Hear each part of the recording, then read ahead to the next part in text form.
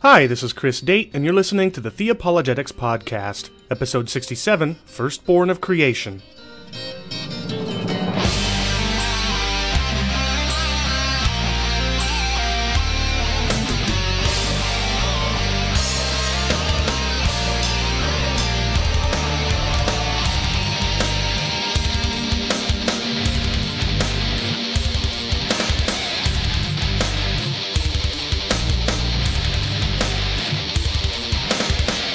Well, today I moderate a debate between Dr. James White of Alpha and Omega Ministries and Patrick Novice on the topic of the deity of Christ from 5 specific texts or families of texts. Because that debate's long and probably will get a wide audience given that it's James White, I'm going to keep my monologue very short and just make a couple of very brief announcements. One is I've been very diligently preparing for my upcoming debate, and I've been interacting with several people from both sides of the debate who've told me that my case is pretty strong, and so I am really chomping at the bit to get into it. If you would like to review my opening and ask me any questions or challenge me or help me practice cross-examination or anything like that, feel free to email me at theapologetics@hotmail.com, and as long as you're willing not to share my opening argument with my opponent or anybody else for that matter, I'd be happy to interact with you. I value your input, and, if it turns out that I'm clearly wrong before the debate even begins, I might just have to back out. So please do email me if you want to see my case and interact with me on it. Otherwise, stay tuned. That debate is scheduled for December 20th, and I'm really looking forward to it. The other announcement that I want to make is that I've managed to secure a interview with Mike Licona for not next week, that is the last week of November, but the following week. Originally it was planned for Monday the 5th, I believe was the day, the morning thereof, but unfortunately his wife got scheduled for a medical appointment, and so we've had to reschedule. But still, I think that it'll be that week. And we're going to be talking about the resurrection of Jesus, as well as some of the controversy that's been going on between him and Norm Geisler concerning his position on the inerrancy of the Scriptures. So I hope you'll be looking forward to that, and I've decided to add a new promo to my promo rotation. I've been meaning to do this for a while, actually, but in light of the guests that I have on my show today, I figured this would be a good opportunity to play a promo for James White's The Dividing Line.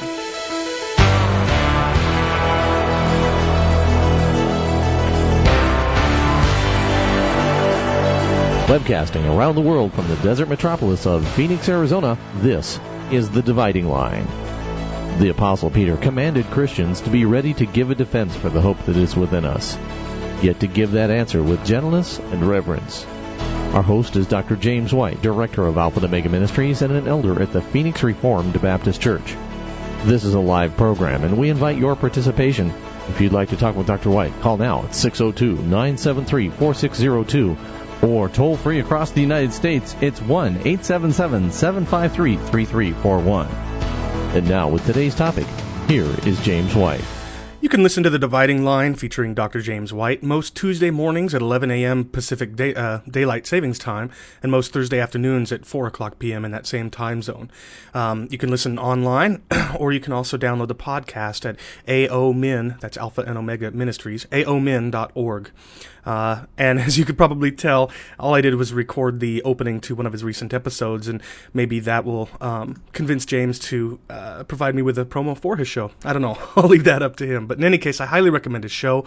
I really respect and appreciate James White, even if he and I disagree in a couple of areas. The topic of today's debate is not one of those areas where I disagree with James White, but nevertheless, I would encourage you that you check it out. And with that, let's go ahead and move into today's debate between Dr. James White and Patrick Novice on the deity of Christ.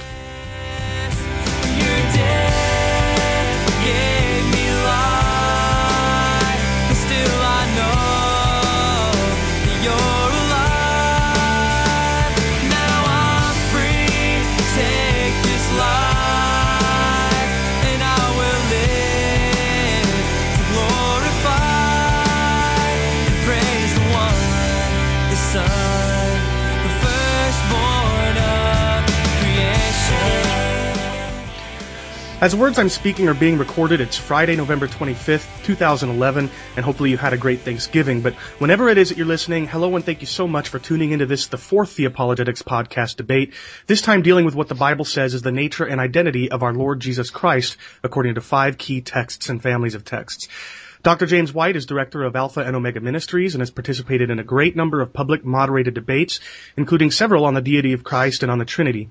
He's author of The Forgotten Trinity, published in 1998 by Bethany House, and has graciously taken the time out of his very busy schedule to be with us today. James, thank you so much for participating today. Thank you very much. Good to be with you. Patrick Novice lives in Valencia, California with his wife and 2 children. He participates in home-based Christian fellowships in the Southern California area and has taught history for the LA Unified School District for the past 4 years. In 2011, he published a revised edition of his book on the Trinity called Divine Truth or Human Tradition, a reconsideration of the Orthodox doctrine of the Trinity in light of the Hebrew and Christian scriptures. Thank you as well, Patrick, for being here today. Hey, Chris, thank you for having me.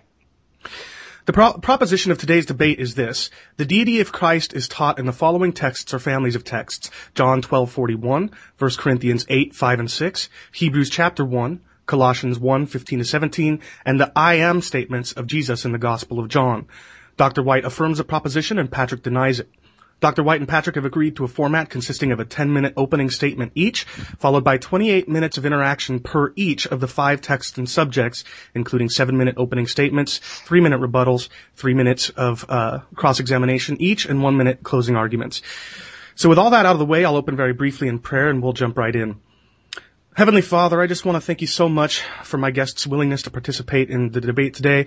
This is an all-important topic, the nature and identity of your Son, Jesus Christ, and I pray that you would humble each of our hearts, not only in terms of our behavior toward one another, but in terms of our taking your word seriously and allowing the truth that's contained therein to sink into our hearts. Lord, we pray you would reveal that truth to us, and that you would help us to be like the noble Bereans who tested everything that they were told in light of the Scriptures. In Jesus' name, amen. All right, so we agreed to the negative of the proposition opening first. So, Patrick, if you're ready to begin, I'll start your 10-minute timer now. Okay. First, let me say good evening to everyone out there listening to this podcast. I'd also like to thank Chris Date for hosting the program and for putting the whole thing together. And I'd also like to thank Dr. James White, my opponent in this debate, for his willingness to engage me. Since I'm going to be taking the negative side in this debate, I wanted to make sure I make absolutely clear what my position is in this debate. I am a Christian. The only difference between, or one of the major differences between myself and perhaps the majority of people who profess to follow the Christian faith is that I do not align myself with any particular branch of Christianity or any type of denomination. I don't consider myself a Catholic, nor do I consider myself a Protestant, but simply a Christian. And what I mean by that is that I profess to believe and to follow the teachings of Jesus Christ, and I hold exclusively to the teachings that are articulated in the Bible itself. And I don't go beyond those things. Your average Christian, Protestant, Catholic holds to certain creeds that developed several centuries after the New Testament was written. And I don't really have a problem with the concept of a creed per se, which is basically or essentially a formal statement of faith. But as a Christian, what I try to stick to are the creeds that are specifically presented in the Bible, the formal statements of faith that you find in the Scriptures. And there are, in fact, quite a number that I could point to. But I'd like to start off referring to one particular text that is directly related to the subject that we're going to be debating tonight.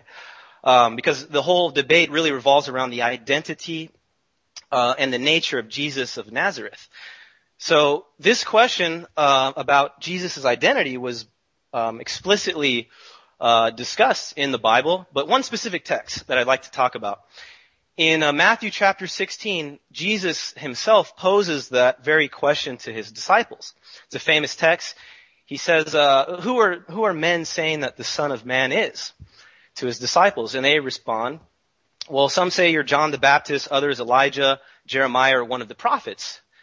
And then Jesus says, well, who do you say that I am? And in response, Peter says, you are the Christ, the Son of the living God.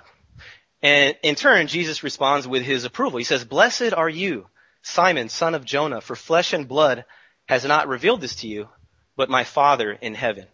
So that particular text really does capture the position that I'm going to take in this debate and the position that I take as a believer in Christ. And it's an expression that satisfactorily explains what I believe. And unlike James White, I deny that Jesus is himself God, as in the Almighty God, or as many Trinitarians would say, as the second person of the Godhead. So I do believe that the term God can and does apply to Jesus in several texts. One I think we'll be talking about, it's Hebrews chapter 1 verse 8. But I do not believe that Jesus is literally the Most High or Almighty God. And James White, in his most recent debate with Roger Perkins, he made a point about normative human language. In other words, just a normal common sense understanding of language would, in the debate that he had with Roger Perkins, Dr. White was trying to make a point that, well, since Jesus, has a relation with the Father, he prays to the Father, they interact with one another, according to the normative use of human language, that would, in anybody's, understanding, clearly communicate the idea that the Father and the Son are two distinct persons. So, and I absolutely agree with James White on that point. But at the same time, let's just take an expression like Jesus is the Son of God. He's God's Son. God is his Father.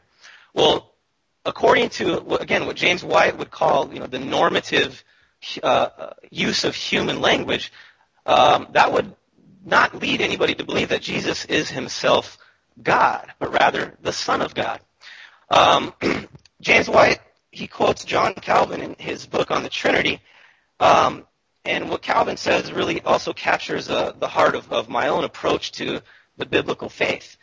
In the Forgotten Trinity, page 9, he says, quoting Calvin, "Let us use great caution that neither our thoughts nor our speech go beyond the limits which the Word of God itself extends."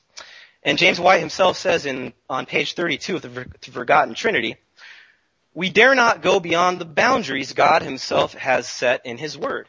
And that's a point that I absolutely wholeheartedly agree with. And that, again, that really strikes at the heart of my position.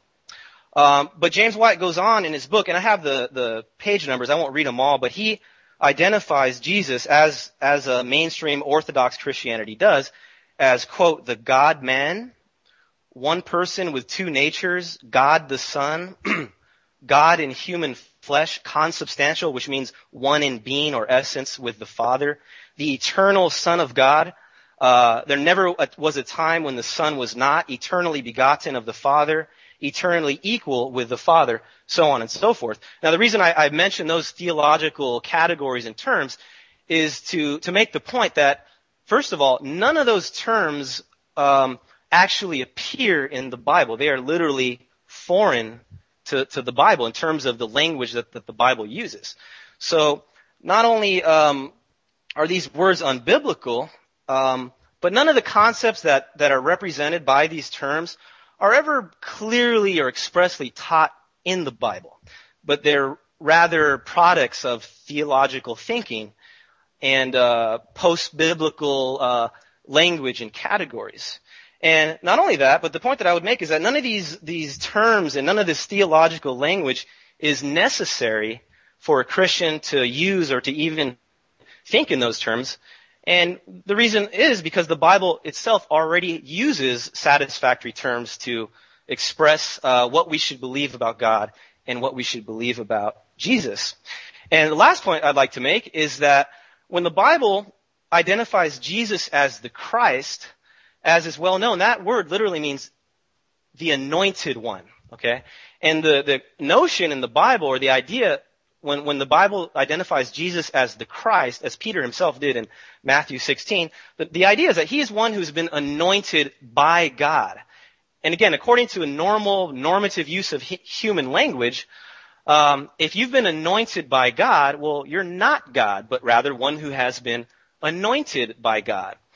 Now, there's a multitude of texts that I could point to that plainly present Jesus and God as two distinct figures.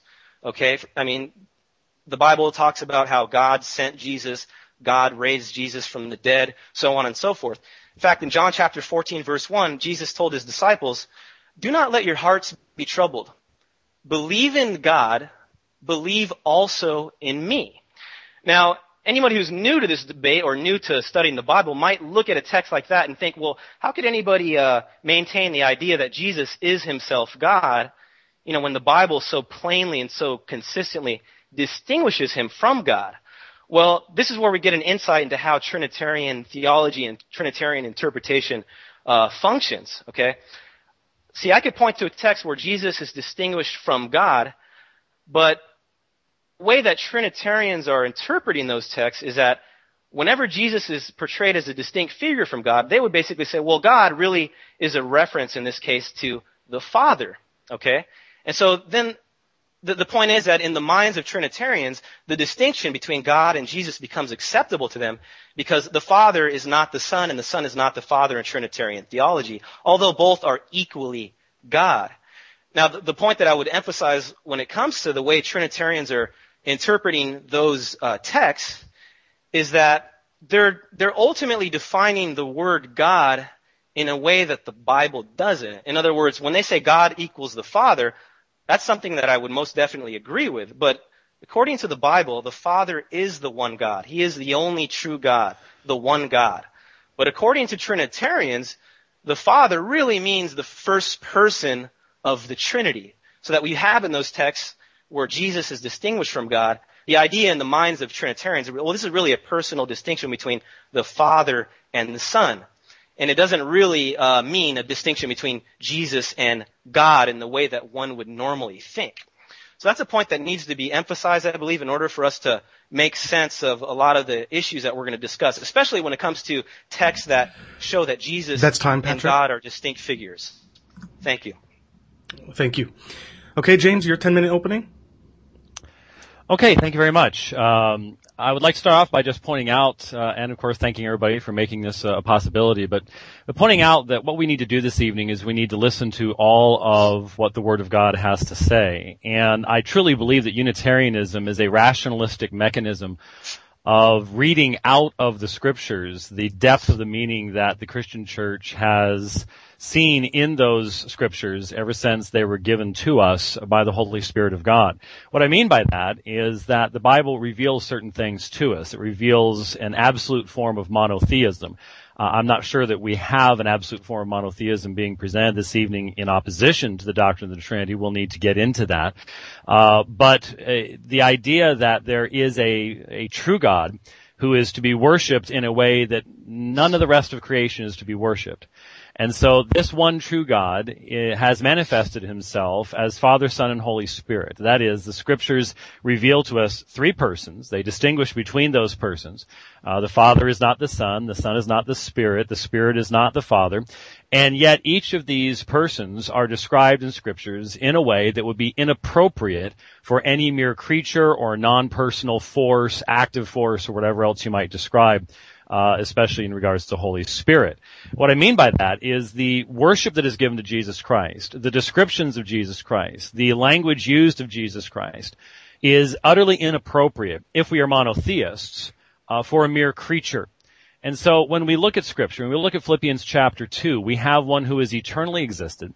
We have one who gives consideration to the equality he has with God the Father as something not to be held on to at all costs, but instead as the ultimate act of humility, lays that aside in service to others. We have this one then being exalted with the very language used in the Old Testament of Yahweh himself. And yet all this is to the glory of God the Father. You have this kind of language that would be just completely inappropriate and incomprehensible if Jesus is merely a creature. And really the issue tonight, and I hope the listeners will listen very carefully to this, the issue tonight, there's two sides. There's, while I'm taking the positive, you need to understand what the negative is. And that is, if Jesus Christ is a created being, then he exists on the other side of the creator-creation distinction, and that is an infinite chasm. if he is a created being, if he came into existence at a point in time, even if he is the most exalted of all creatures, he is still a created being. Now, I honestly am not 100% certain where Mr. Navas stands at this point. I could not tell from the entirety of a 600-page book exactly where he stands. And he just told us that, well, the Bible's sufficient in its own language to answer these questions. Well, if Jesus is the Son of God, what does that mean? Has he eternally existed as the Son of God? Has the Father eternally been the Father? Or did he become the Father at a point in time in history when he first created the one who is called Jesus? Is he an angelic being? What exactly is the Son of God? What makes him special? Could God have created other sons like him? Could there be 10 sons of God like him? 100, 1,000, 10,000? These are questions that need to be asked. And if he's a creature, we have to confess that God would have the ability, to create literally thousands like him. And so what is being said is, well, he may be unique, but not by his nature.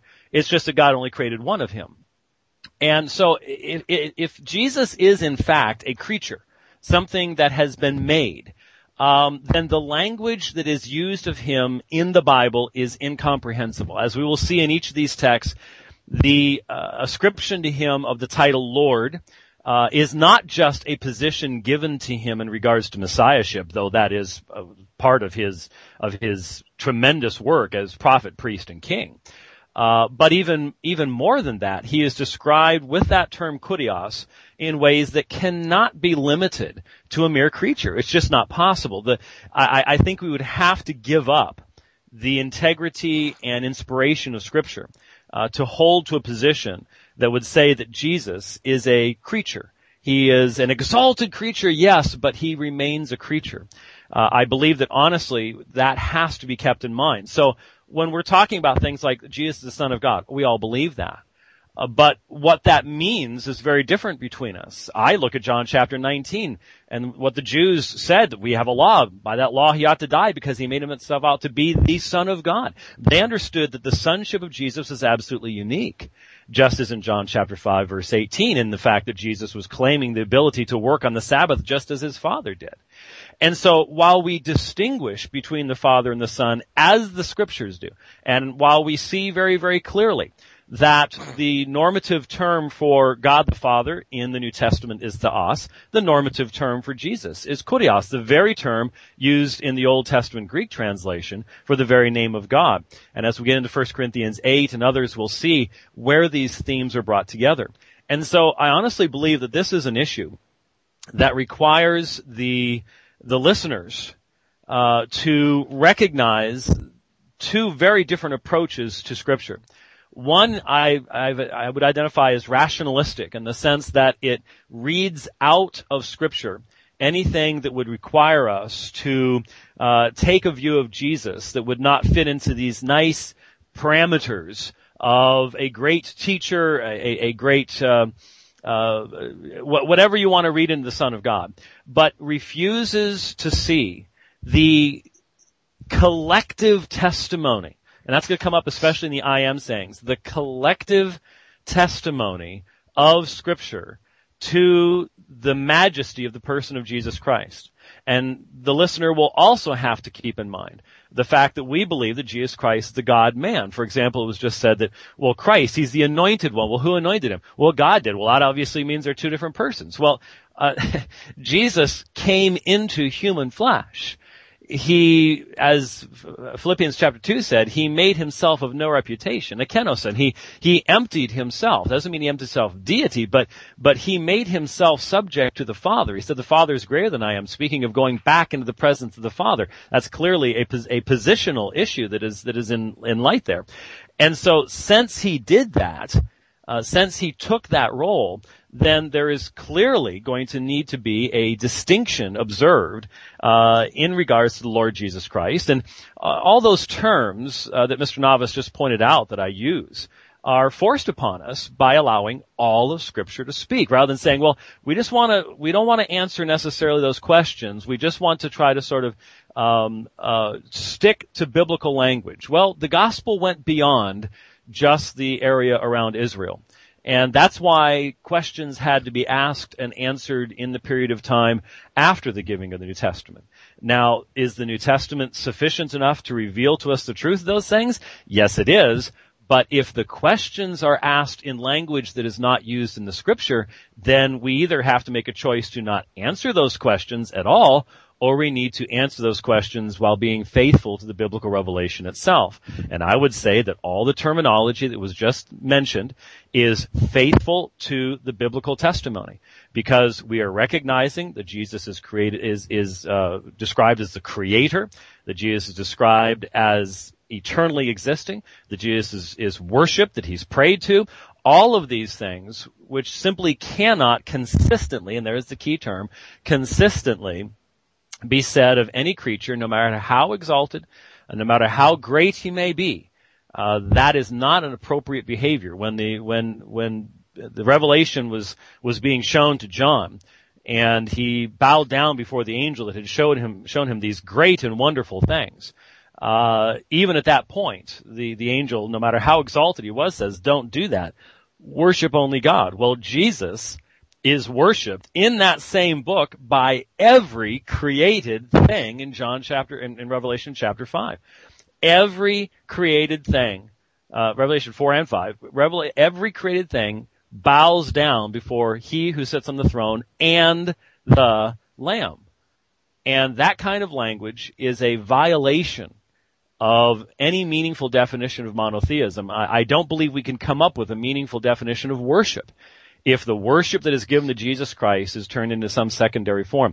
And so consistency is going to be the issue all the way through this. Will we allow all of Scripture to speak, or will we read out of Scripture that which is not in conformance to certain presuppositions that we've already embraced? Thank you. Okay, thank you both for your opening statements. We're going to begin by taking a look at John 12:41.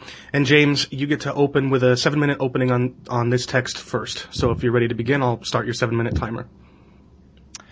Okay, thank you very much. John chapter 12, the end of Jesus' public ministry.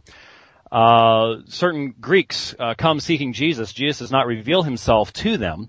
And beginning of verse 37, we read, "Though he had done so many signs before them, they still did not believe in him, so that the word spoken by the prophet Isaiah might be fulfilled. Lord, who has believed what he heard from us, and to whom has the arm of the Lord been revealed? Therefore they could not believe, for again Isaiah said, he has blinded their eyes and hardened their heart, lest they see with their eyes and understand with their heart and turn, and I would heal them. Isaiah said these things because he saw his glory and he spoke of him. Nevertheless, many even of the authorities believed in him, but for fear of the Pharisees, they did not confess it, so they would not be put out of the synagogue." Now, the issue here is the significance of verse 41. Verse 41 says, Isaiah said these things because he saw his glory and he spoke concerning him. Now, when we look at the texts that are cited immediately before this, we know that they are drawn from Isaiah 53 and Isaiah 6. There is no question in this particular portion of our debate that Isaiah said much about the ministry of the Messiah. There is no question that the ministry of the Messiah was glorious. There is no question that part and parcel of what is being addressed by John here is the judicial hardening of the hearts of the people of Israel who had rejected their Messiah, and that the foremost application of the specific words, both from Isaiah 53 and Isaiah 6, are prophetically about that very hardening and the fact that there would be many amongst Israel who would not believe in Jesus. No question about any of these things. The question is, what does John mean when he says Isaiah said these things because he saw his glory and he spoke about him? What is John communicating to us there? Well, here's the thing that has to be understood, and this is difficult to explain in audio-only format. This is where the use of an overhead digital projection would be much easier. When we look at the phrase, Isaiah said these things because he saw his glory and spoke of him, one perspective on this is that, well, this is just a general statement that Isaiah saw the general glory of the general ministry of the Messiah, and he spoke generally of the Messiah, taken in a very vague sense. But when John writes verse 41, he says, Isaiah saw his glory. Now, where did Isaiah ever see the glory of Jesus? Well, the first question to ask is, who does Isaiah say he saw the glory of? Well, it's pretty obvious what he's referring to. He had just quoted from Isaiah chapter 6, which begins in Isaiah 6:1, the year King Uzziah died. I saw the Lord lofty and lifted up, and we have to be very careful reading from the Greek Septuagint, which is what John would expect his readers to have access to. The end of Isaiah chapter 6, verse 1, talks about how he's lifted up, lofty and lifted up, and the whole house was full of his glory. Now there's a textual variant there. It's teis doxes autou, his glory. So what did Isaiah see in the Greek Septuagint? He saw the Lord, he saw Yahweh himself seated upon the throne, lofty and lifted up. And what else does he see? The term Idon there is used. It's in the first person because Isaiah is saying, I saw this. In John, it's in the third person, Iden, because he's now narrating it. But he sees teis doxes autou. Now in that instance, it's in the genitive because it's the house was full of his glory. But when it's made the direct object of sight in John 12:41, then it's put into the accusative, tein doxon autou. And he spoke concerning him. Well, where did Isaiah do any of these things? Where did Isaiah speak about Yahweh when he saw his glory? And it's pretty obvious. This is in the temple vision. Now, again, that's very specific because, well, we want to allow the words to speak for themselves. Where did Isaiah see the glory of Yahweh and speak concerning him, describe him, talk about him? Well, there's only one passage that fulfills that.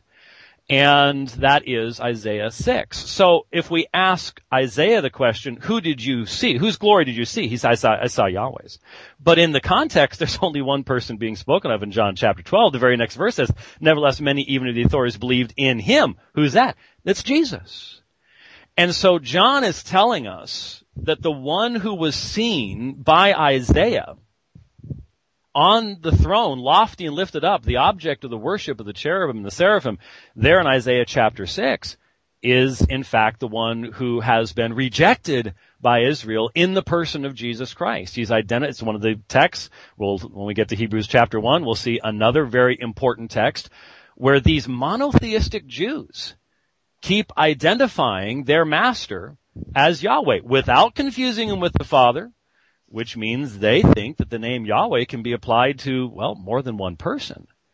And so here in John chapter 12, the question we're going to have to answer is there any place else where Isaiah uses in the Greek Septuagint the term Idon, where he describes the direct object as being the Lord and his glory?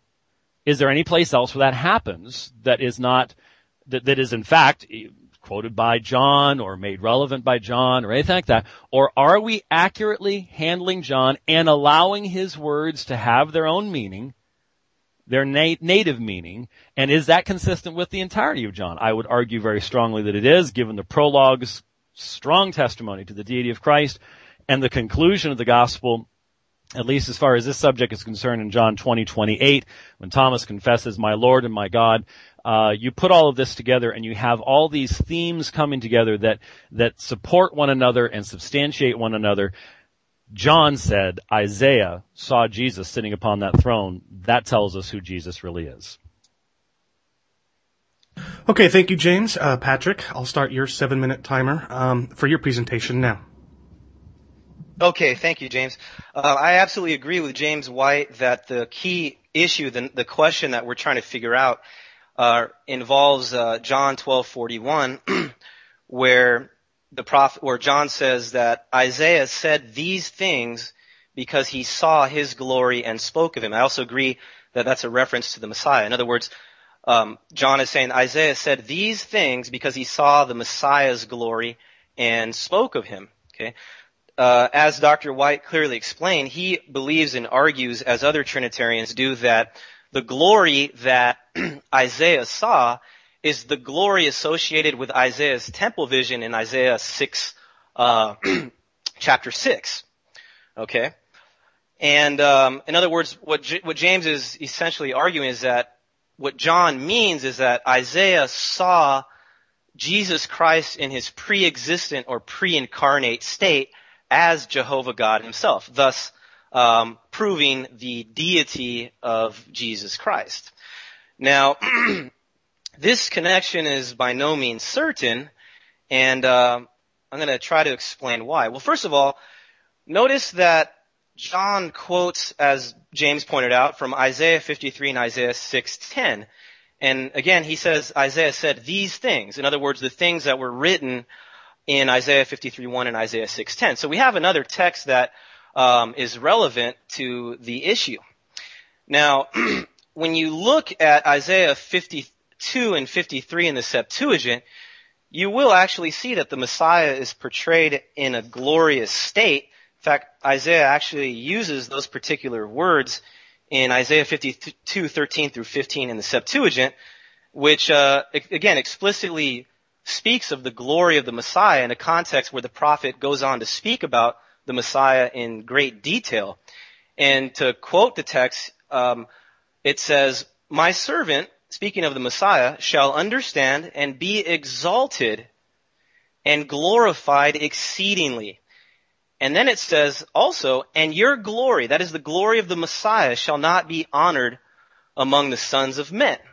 So it's not true to argue that it's obvious or it's absolutely necessary to make the connection between the glory connected with Isaiah's temple vision in Isaiah 6. Because the glory of the Messiah is clearly portrayed in Isaiah 52:13 through 15 as well. Now, again, James interprets that text.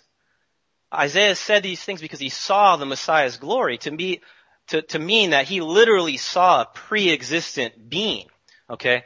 This also is simply not necessary. So the reason is, if you go back, for example, to John 8:56, Jesus made a very similar statement in reference to Abraham. And he says, "Your father," speaking to the Jews, "rejoiced that he would see my day. He saw it and was glad." Okay?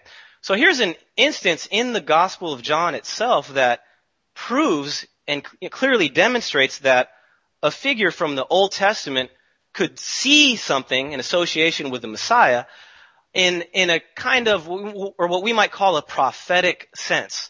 In other words, Abraham didn't literally see the Messiah. At least that's not what the text says. It says that he saw his day. Now, Abraham did not live in the day of the Messiah, so it's pretty clear and obvious that what he means essentially is that Abraham saw in the sense that he envisioned. That is, he prophetically saw from afar off the day of the Messiah. So the point that I'm making is, likewise, it's very easy and very natural to interpret John as meaning that Isaiah saw the glory of the Messiah in a very similar sense. In other words, in a prophetic, visionary sense. In other words, it does not have to mean that he literally saw the Messiah as a pre-existent being. In fact, the text doesn't say that Isaiah saw the Messiah, but rather he saw the glory of the Messiah. And not only do we have evidence for that, as I mentioned, in Isaiah 52:13 through 15 in the Septuagint, but the Messiah is depicted as a glorious individual all throughout the writings of Isaiah. So it's very easy to conclude that Isaiah saw the glory of the Messiah in a prophetic, visionary type of sense. And you also see that in other instances in the Bible. For example, in the John's Revelation, chapter 21, he says, "I saw a new heaven and a new earth." Okay? Now we know for sure that he didn't literally see a new heaven and earth in the sense that it was actually there in front of him, but it's something that's going to occur in the future. But yet John could say that he saw this new heaven and this new earth, and the sense is clearly in vision, in a visionary, prophetic type of sense.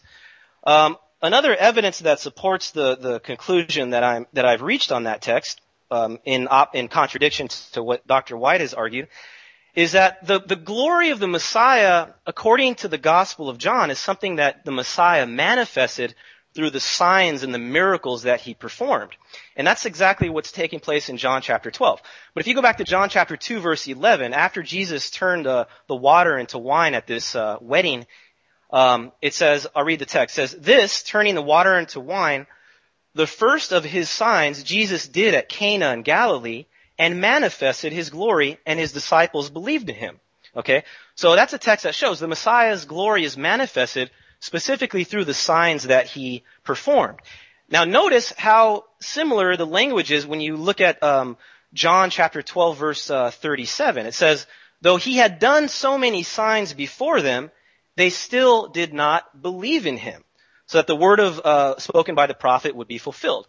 So in John chapter 2, the Messiah manifests his glory through the signs, and his disciples believed in him. Well, the opposite is the case in John chapter 12, verse 37. Even though he performed so many signs and thus revealed his glory, the text doesn't exactly say that, but in terms of glory that was manifest, but we know that he manifested his glory through the signs he performed. Yet the people did not believe in him.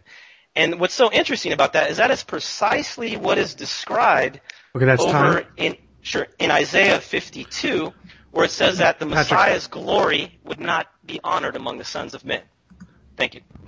Okay. I want to try to be real strict to the timer. Sure. James, your 3-minute rebuttal?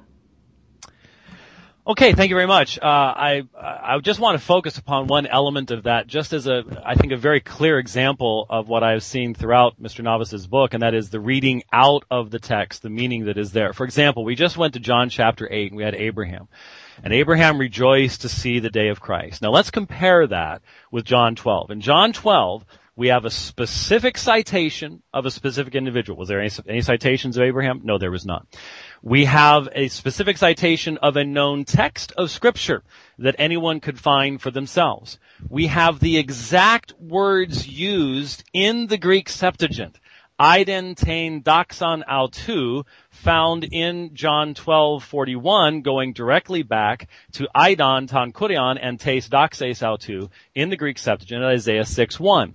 And so you have the very words, you have direct citation, and yet the two are being paralleled. There is no parallel between them. The question is, who did Isaiah see? Now, I heard it said, well, Isaiah saw the glory of the Messiah. Well, yes, when he's talking about the Messiah's mission, he certainly did, but in giving the words of judgment, where Yahweh himself is bringing judgment upon the people of Israel, where Yahweh himself is causing their hearts to be hard and their ears to be closed, in that context, and that citation in John 12:40, that's the direct antecedent to these things Isaiah said, not a general thing. These things Isaiah said because he saw his glory and he spoke concerning him. Now, we want to talk about the natural meaning of language. If you are a Jewish person and you have the Greek text, you have the Septuagint or whatever you would have had at that time in your hands, and you have somebody quoting directly from this text, and then you have them quoting from the end of Isaiah 6:1, and you're talking about someone speaking about Yahweh, and then he makes the application to Jesus, what are you going to come to the conclusion of when you hear something like that? You see, it's allowing John to build a case from 1:1 through chapter 5 through chapter 8 in the I am sayings, and now we're in 12, and we're going to see it again in 17, and then in 20. There is this cumulative case built up by the apostle, and simply allowing the language to speak for itself.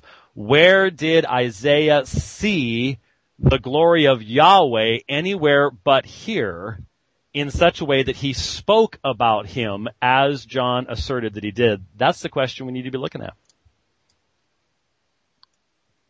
Okay, thank you. Patrick, your 3-minute rebuttal. Okay, thank you. I'm not sure exactly what James White meant when he said there's no comparison, if I understood him correctly, between what John said about Isaiah seeing the glory of the Messiah and what Jesus said about Abraham having seen the day of the Messiah. I looked up the Greek, and it seems to me that the language is also very similar. In John 8:56, as I said, it says, "Your father Abraham rejoiced that he would see my day.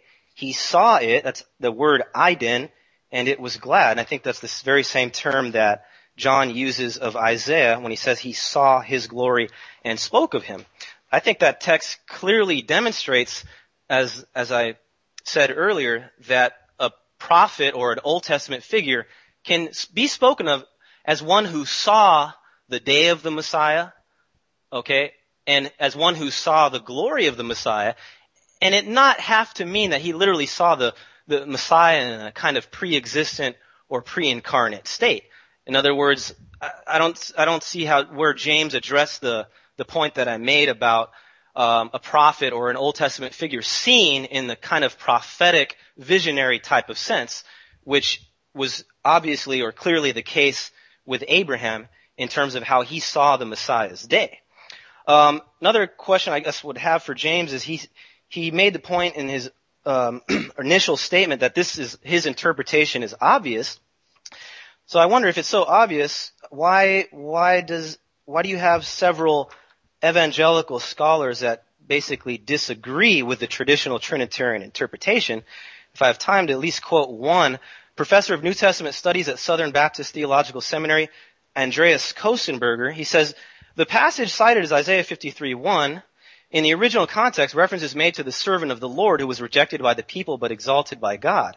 In John, the verse is applied to Jesus the Messiah, who is that promised servant, and to the rejection of his message and signs, the arm of the Lord by the Jews. In the wake of two Isaianic quotes in 1238 and 1240, the evangelist concludes that Isaiah saw Jesus' glory. In light of the preceding quotation of Isaiah 6:10, some say, like James White, that the background for the present statement is the call narrative in Isaiah 6.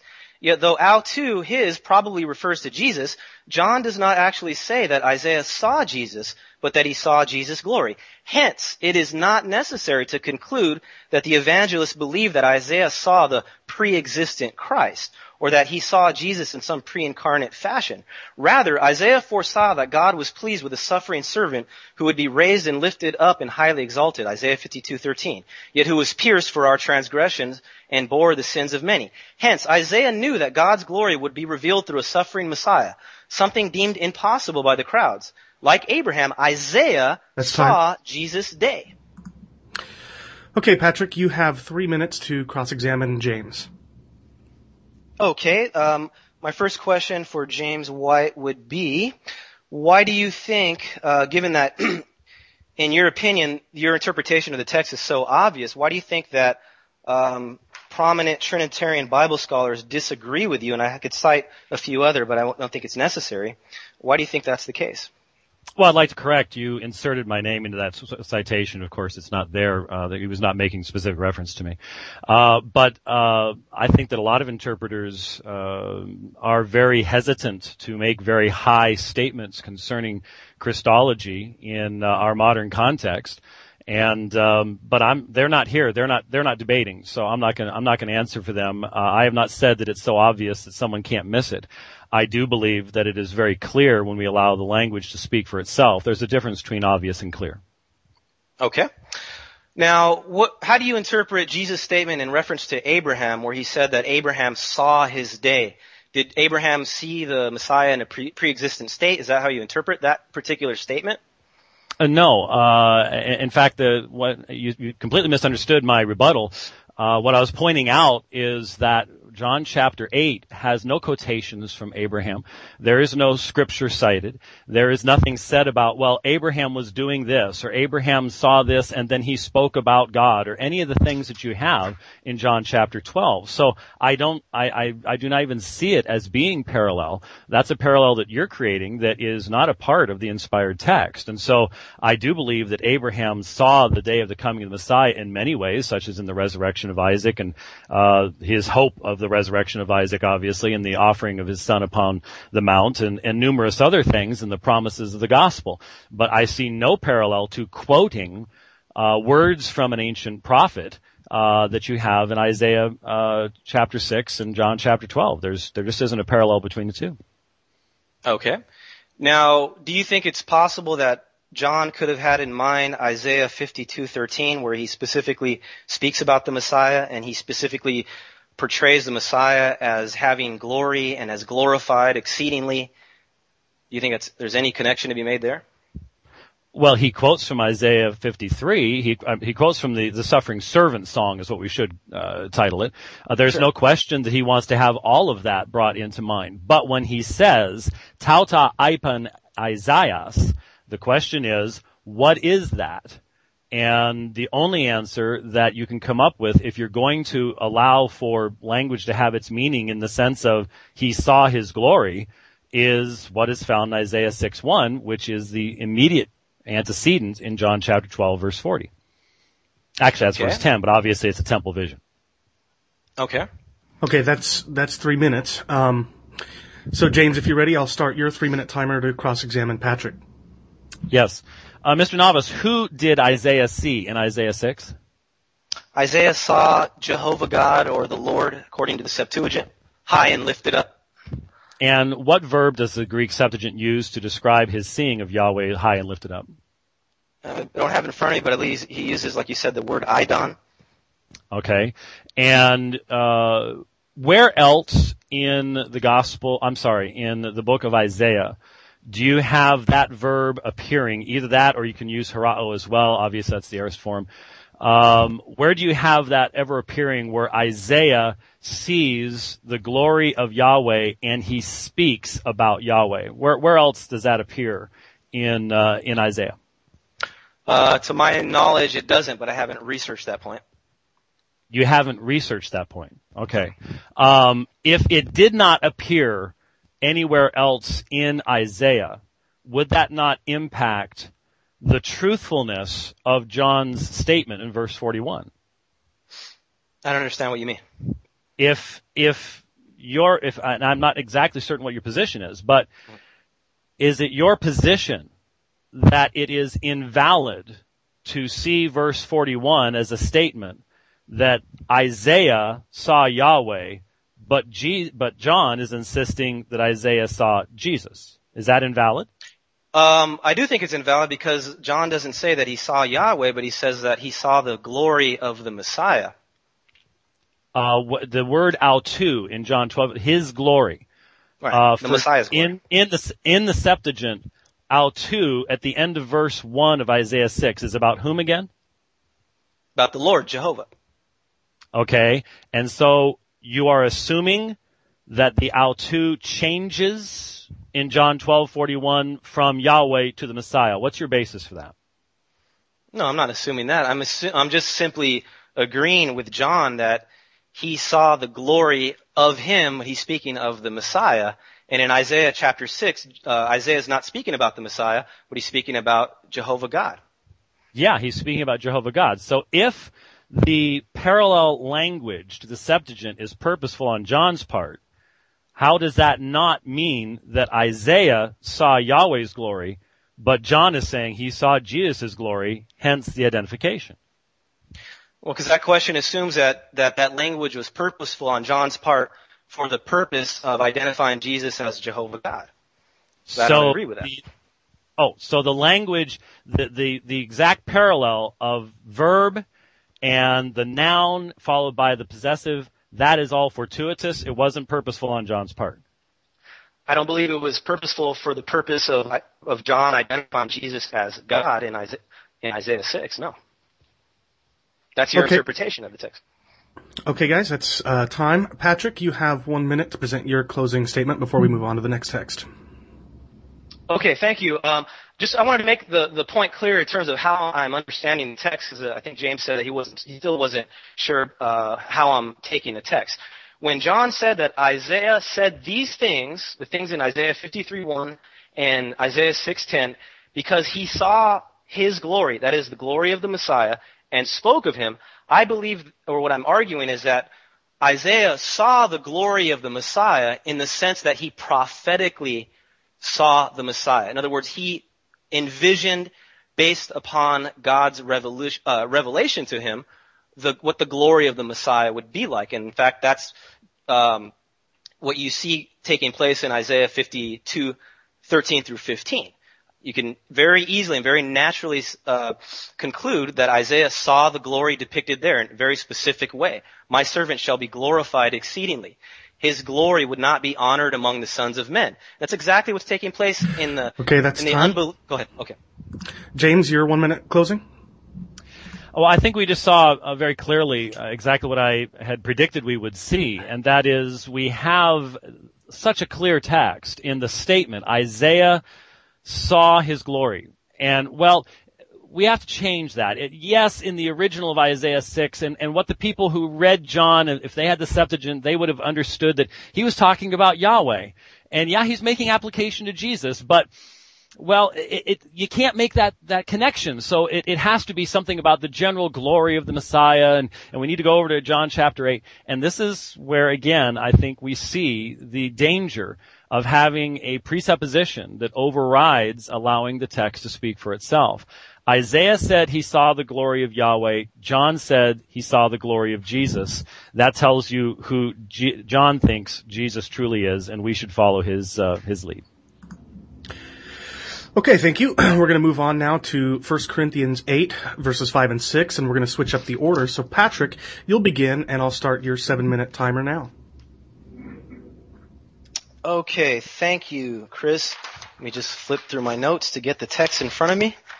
Okay, 1 Corinthians 8, 5 through 6 says, "Therefore, as to the eating of food offered to idols, we know that an idol has no real existence, and there is no God but one. For although there may be so-called gods in heaven or on earth, as indeed there are many gods and many lords, yet for us there is one God, the Father, from whom are all things and for whom we exist. And there is one Lord, Jesus Christ, through whom are all things and through whom we exist." Now, it makes me go back to the statement that I originally made in my opening introduction about creeds that you find in the Bible. That is to say, formal statements of faith, clear announcements about what we as Christians are supposed to believe about God and his identity, about the identity of Jesus, so on and so forth. So this is a classic text that you might fairly describe as a genuine Christian creed. Now, I need to make a few points about the language here. Okay, first of all, notice that Paul's making a specific point to identify who he believed the one God was in his view as a Christian.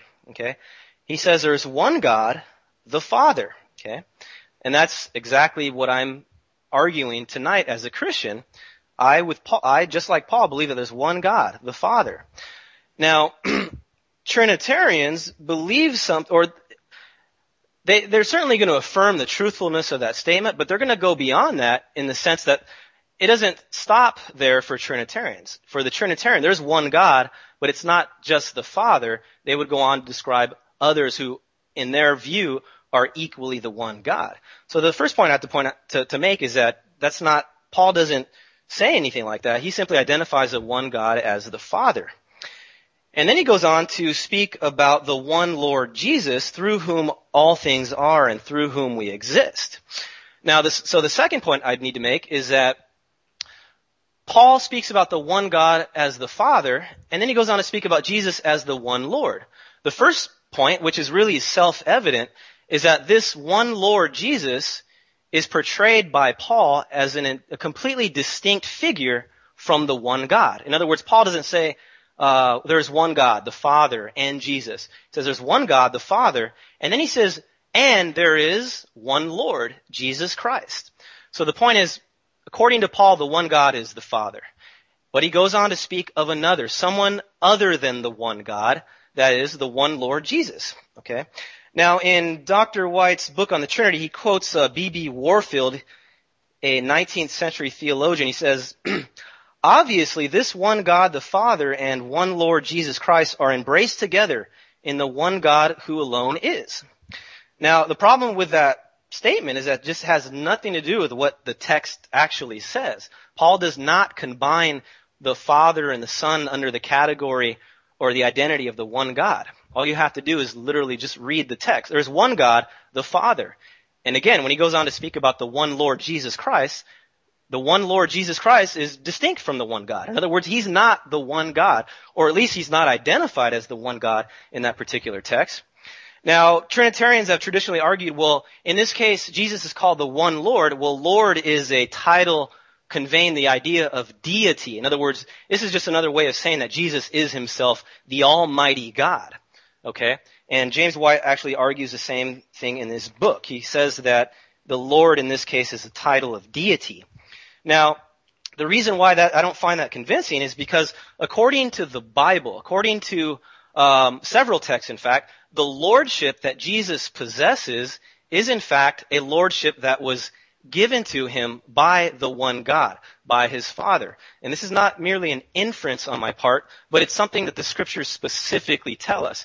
In fact, Peter in Acts chapter 2 tells us that, or he tells the people of Israel, the people who he was preaching to in that instance, let the house of Israel know for certain that this Jesus whom you crucified, God has made both Lord and Messiah.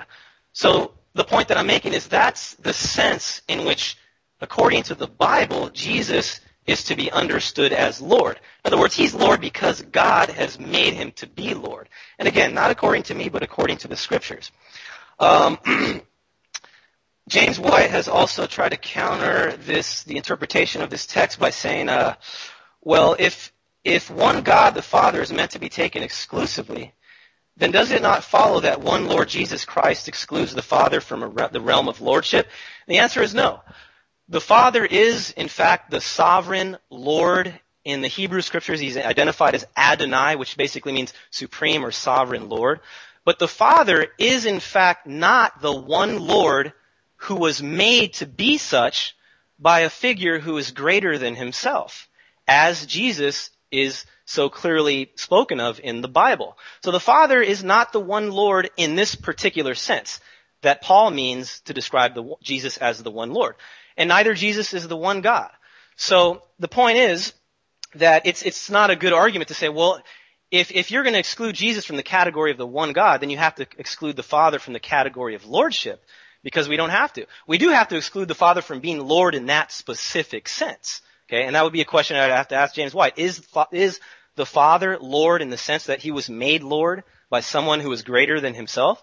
I would think that James White would have to answer no to that question. Secondly, another reason why we know that the reference to Jesus as Lord in this instance does not convey the idea of deity is because elsewhere in the Bible, the Father is described as the God of our Lord Jesus Christ. Okay? If you're Almighty God, it's impossible for you to have one who is God to you or God above you. So clearly, the lordship that Jesus has is that which was conferred upon him by his Father, by the one God. Now, there's a lot of parallels to this text. For example, we can look at 1 Timothy 2:5, where Paul uses very similar language. He says, there is one God and one mediator between... Okay, that's time. Sure. Okay. James, your 7-minute opening? There, we finally got it unmuted. All right, let's dive into this text. Shema Yisrael, Yahweh Eloheinu, Yahweh Echad. This is the Shema, the statement of the ancient people of Israel of their belief in one God, Yahweh. Now, in the Greek Septuagint, that is Ekue Israel, Kurias ha theas hemon, Kurias hais estin. And notice the words that are used in the daily prayer of the Jewish people in the Shema in Greek. Kurias ha theas hemon, Kurias hais, one is.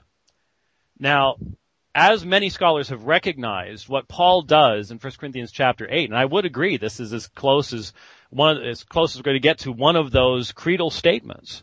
But once again, its true significance and real meaning has been read out of the text by the Unitarian, who has an overriding desire to present Jesus as a creature, and therefore this higher revelation has to be dismissed. And so what we have in 1 Corinthians chapter 8, verse 5, is Paul's statement, and notice what he uses. He says, al hemin hais theos. There's the same hais, one. Then you have theos, just as in the Shema.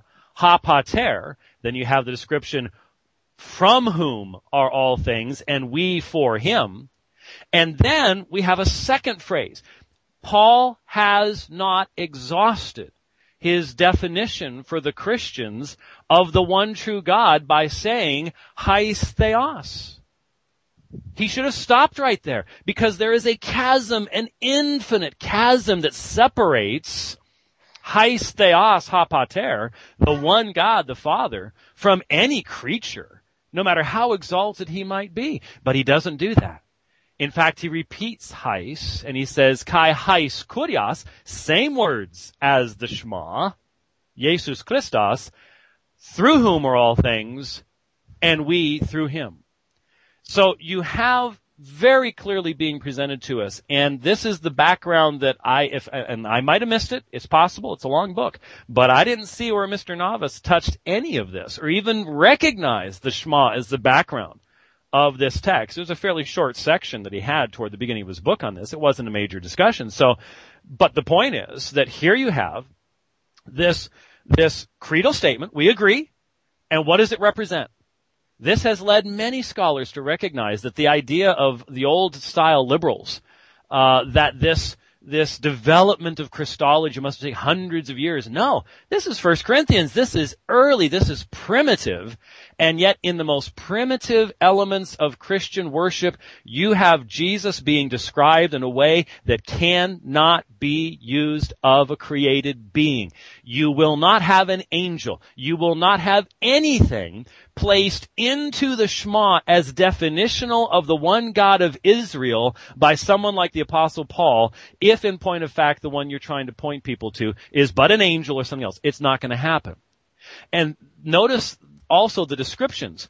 From who is Tapanta, that's going to be coming up in Colossians chapter 1 when we get there. From whom is Tapanta, and we for him. Very same language is going to be used of Jesus in Colossians 1, as far as the eis auton. And one Lord Jesus Christ, through whom the Tapanta comes. If all things come through you, you are not a creation. You are the creator. Even if you are the means of creation, then again, this is the whole problem that Jehovah's Witnesses have come up with. Well, Michael the Archangel, they had to stick the word other into Colossians chapter 1, because clearly it is the Creator who is being described in those words. And so 1 Corinthians chapter 8, it does present to us this tremendous presentation. And so what Mr. Navas just said was, well, but he was made Lord. So one who is a creature who was made kurios. The original background context is of Yahweh. So we've changed the meaning again of the background. We can't go back to the Old Testament and draw that in. We have to come up with a new meaning for kurios now. And so we ignore the Shema and we say, well, he was made both Lord and Christ. Well, that's in regards to the Messiah and the people of Israel. Certainly there's nothing here about Jesus being made in that way. Where is it said that Jesus is created or made, or that his lordship, the lordship that he has in being confessed along with the one true God the Father as the creator of all things, is something that was not his for eternity? That's what we're going to see when, again, who was the one we just saw that Isaiah saw sitting upon the throne, who's being worshipped by angels? Well, it's the same one who becomes flesh. And it was also said, well, if you're Almighty God, you can't have a God. That's exactly what my Muslim friends say to me all the time. If you've got a God, if you're God, then you can't have a God. That's a simple assumption of the denial of the incarnation. That's a simple assumption that, well, no, okay, we're going to assume Unitarianism. We're going to read every text as a Unitarian text.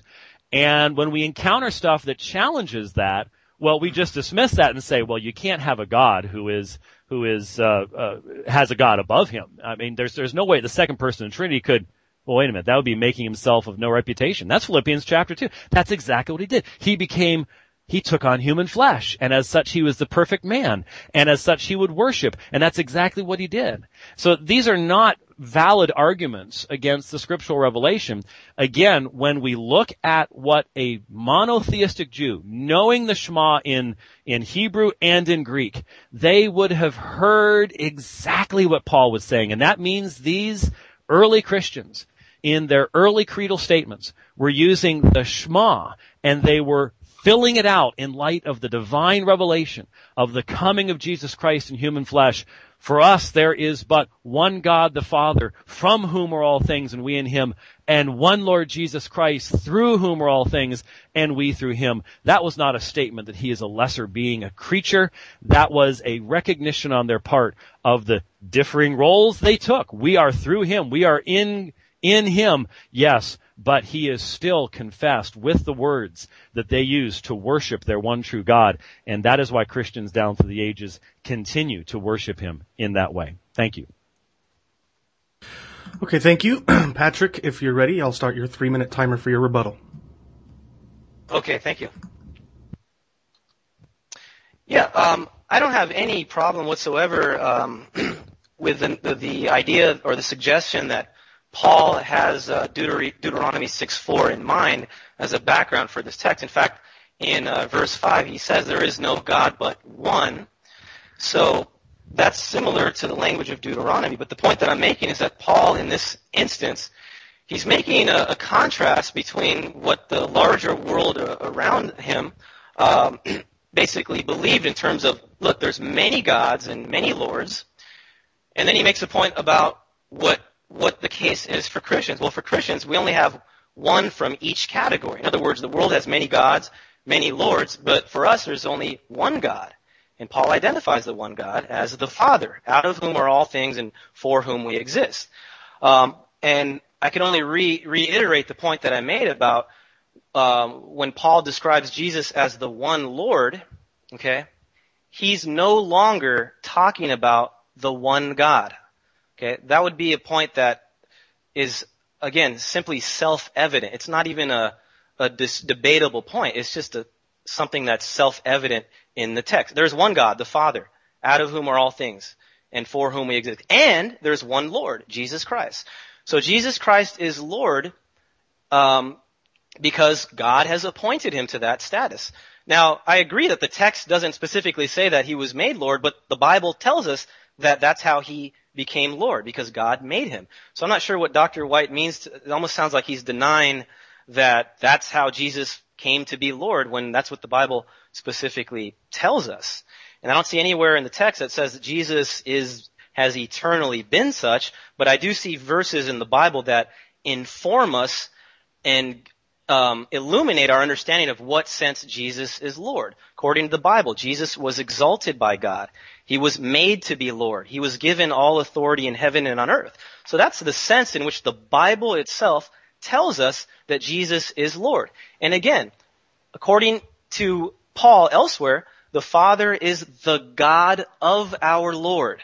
So my question would also be to James, in that instance where the Father is described as the God of our Lord, does Lord in that case mean Almighty God? Is that how Dr. White is interpreting verses like that?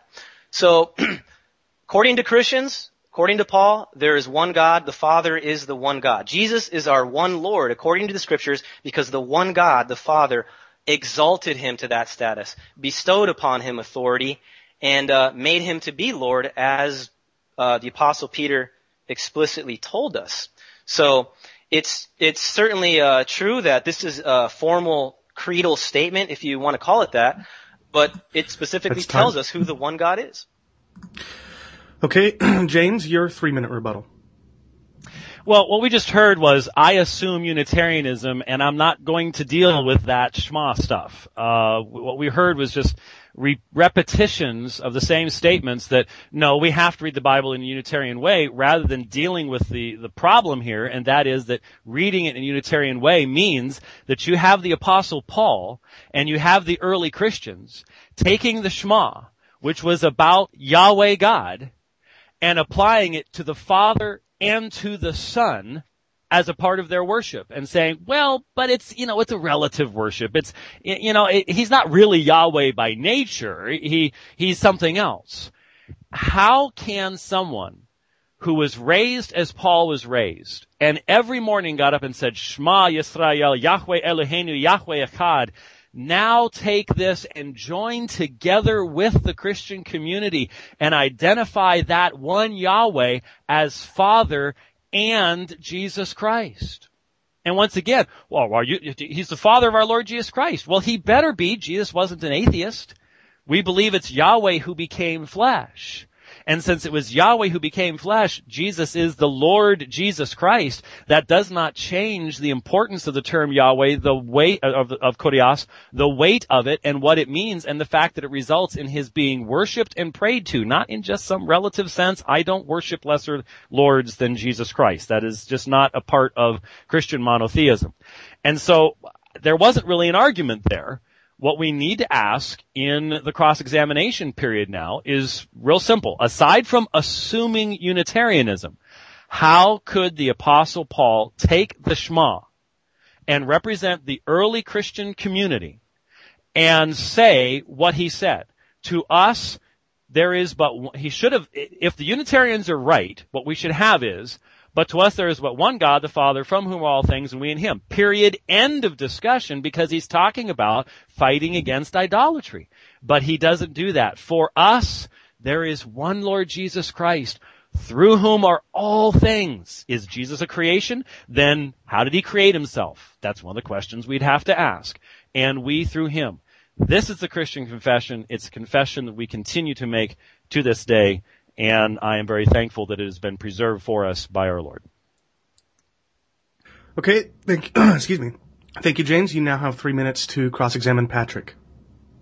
Okay, and by the way, Chris, we can actually breathe between each section. I'm not under that much time pressure. Okay. Okay. All right. You just sound like you're expecting me to run out at the very last second. If we, it's okay to breathe. It's all right. It's okay. All right. Okay. I'll be sure to restart your timer then. Okay, I just wanted to let you know we're okay. Thanks, James. All right, here we go. All right, Mr. Novice, the Shema in Deuteronomy 6:4. Would you confess that that is the monotheistic statement of the Jewish people? Yes. Do you see, or do you accept that Paul is utilizing the very language of the Shema in 1 Corinthians 8:6? I don't agree that it's identical language, because he doesn't use the exact same language. Does he use the word heis? Is the word heis in the Septuagint of the Shema? Absolutely. Theos. Ha theos, hemon, kurios, eis estin. Okay, so kurios, theos, heis, all of which are in 1 Corinthians 8:6, are also in the Septuagint of the Shema, correct? Yeah, but the construction is different. In Deuteronomy 6:4, he says the Lord, God is one. God is one. Right. Yeah, no one said other than that. But the language, those terms, heis, theos, and kurios, are all used in the Shema in Deuteronomy 6:4 in the Septuagint, correct? Yes, they are. Okay. You say this is a creed, correct? Yes. So does it represent the worship of what the early believers in Corinth would have agreed with the Apostle Paul as to their God? Absolutely. Okay.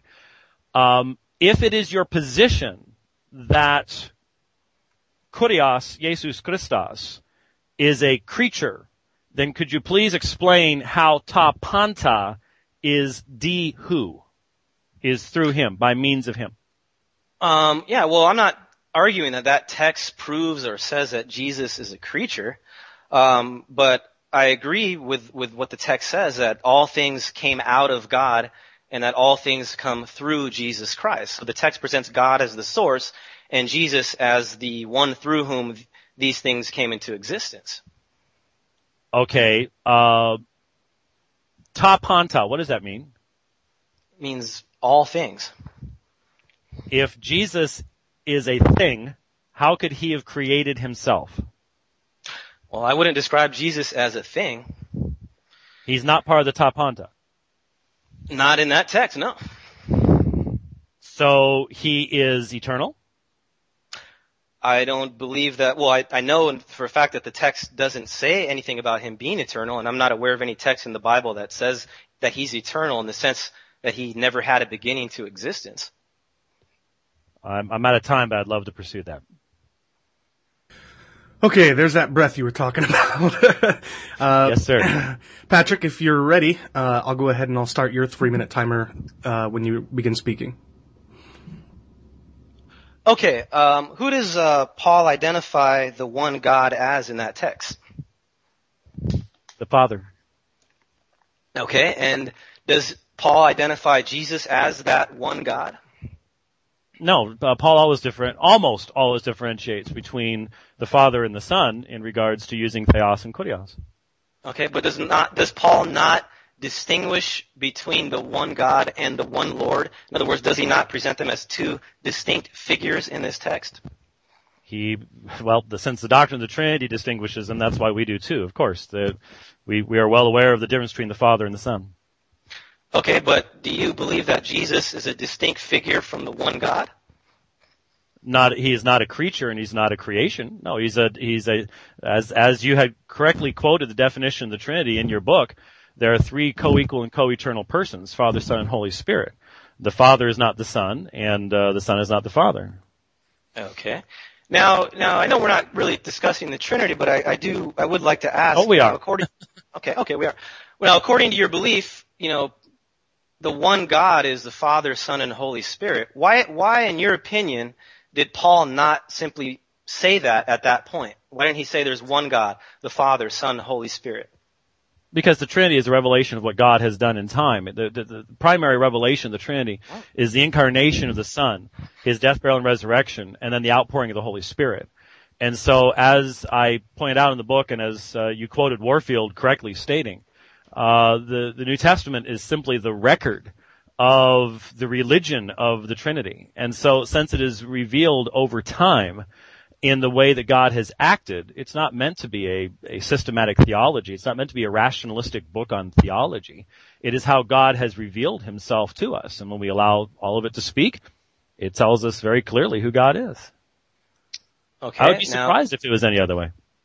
If Paul's purpose was to tell us clearly who God is, why didn't he just say the one God is the Father, Son, and Spirit? He could have done so. It wasn't really, he had the language to use. If we have ears to hear, he did tell us very clearly. He just took the Shema and told us who the Lord our God is. And to anyone who heard that echo of the Old Testament and knew what it was to say the Shema, they know exactly what Paul's saying. There is one Lord Jesus Christ. There is no way that a monotheistic Jew saying those words could ever have the idea, whatever your idea of Jesus is, in mind. It's not possible. Couldn't have happened. Okay. Is the Lord God of the Shema a distinct figure from the one God? Lord God of the Shema? That's Yahweh. Yahweh Elohim. Right. Is the God of the Shema, can he be spoken of as a distinct figure from the one God? There is only one true God, Yahweh, so no, I'm not sure what you're asking. Okay, that's time. James, if you're ready to go, I'll start your 1 minute timer when you begin speaking. I think it's very clear, once again, the text has spoken to us. There is no way that the Apostle Paul could take that precious text of the Shema and reword it in this way, include Jesus as the Kurios, as the Yahweh of the Old Testament, and say all things are through him and we through him, without identifying him as true deity. While Mr. Novice's position may not be the specific subject, obviously we have to bring the question in, as I did in my opening statement. Who is Jesus? Is Jesus a creature? Then he's part of the Tapanta. So how can all things be through him? This directly impacts our ability to interpret these texts to answer the question, who it is we're talking about here in each one of these texts. It has to be put on the table. It really does. Okay, thank you. Patrick, your 1 minute closing. Okay, thank you.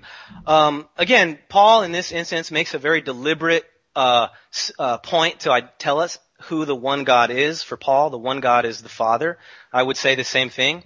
Paul also tells us that there is one Lord, Jesus Christ. I would say the same thing. James White earlier made a point about, well, if this was if Paul was a Unitarian, or if the Bible taught a quote Unitarian faith, that is a non-Trinitarian faith, Paul would have said something like, there is one God, the Father, period, and that would have been the end of the discussion. Well, that's not true, because I, as a Christian, I don't really use the word Unitarian to describe my faith, but I certainly know what James White means by that. But according to the faith that I have in the Bible, I certainly agree and affirm and would defend that Jesus is our one Lord.